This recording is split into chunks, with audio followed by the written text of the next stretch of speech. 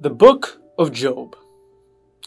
Henry M. Morris, a famous Christian apologist of the past, stated that the Book of Job is the most fascinating book of the Bible. He even wrote an entire book dedicated to it, and it is titled The Remarkable Record of Job. And indeed, it is quite a remarkable piece of literature. It declares many scientific facts and observations regarding hydrology, astrology, and other laws of nature. And it stated those things hundreds of years before science would declare it. It even mentions two unknown but very fearsome beasts, the Leviathan and the Behemoth. But more so than those things, more importantly, its contents are also divinely inspired of God and is profitable for us and were written for our learning. Now, when we hear the book of Job being mentioned, we probably do not think about the scientific declarations made in this book. Most people think about Job, the character, the man himself. Job was a man who was perfect and he was upright. He was respected and well honored by those around him, and God himself viewed him as a very godly man. But as a way of a test, God allowed Satan to take away everything Job held dear. His possessions, his estate, his workers, his children, and even his wife, who stopped supporting him and encouraged him to just curse God and die. On top of that, a painful illness was inflicted on Job, and in my opinion, it was most likely a very specific illness that Satan concocted himself exclusively for Job. The cherry on top was that his three closest friends began to question him, accusing him of committing wicked sins, thus resulting in God pouring his wrath upon his life, or so they thought. In the Bible, there is no other mere man who suffered more than Job.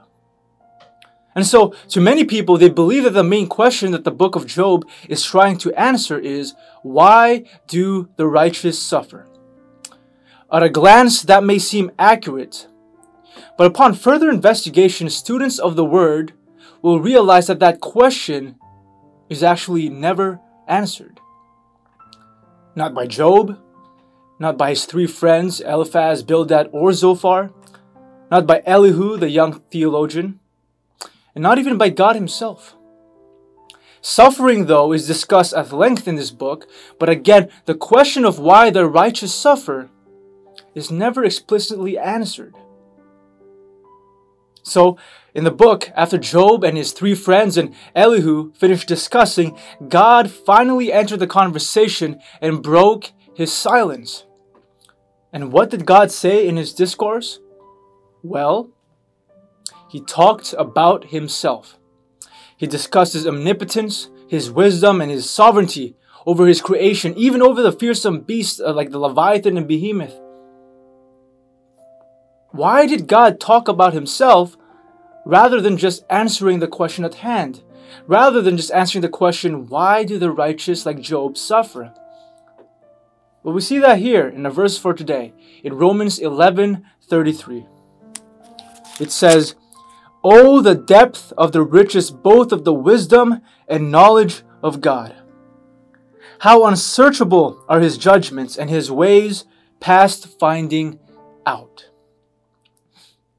His ways, God's ways, and God's purpose are way beyond our understanding. There may be times that we may never understand why certain things had to happen in our life and the reasoning for our sufferings. Maybe we're being tested by God. Maybe it's punishment for an unconfessed sin. Maybe it's an attack from Satan and his forces. But no matter what the reasoning may be for our suffering, as God demonstrated, we must look to Him and His character to find relief and comfort.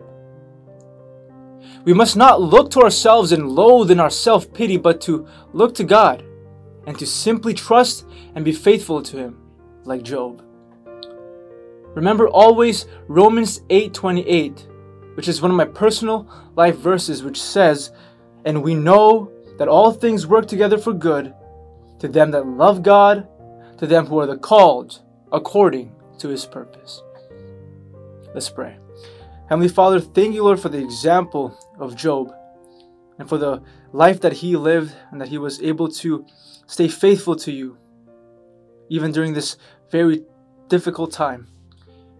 And Lord, we know that in our lives we may go through suffering, and we may never know why we're going through suffering. But I pray, Lord, that you would help us remember that when we are in our suffering, we have to look to you, not to ourselves, and we have to stop asking why. But we just have to simply believe and trust that everything works together for our good. And we thank you, Lord, so much for being a good God and being so gracious to us. And I pray, Lord, for all these men and women watching. I pray, Lord, that you bless and be with them in their day. I pray this, Lord. I pray this all in your name. Amen. Right, I will see you guys next time.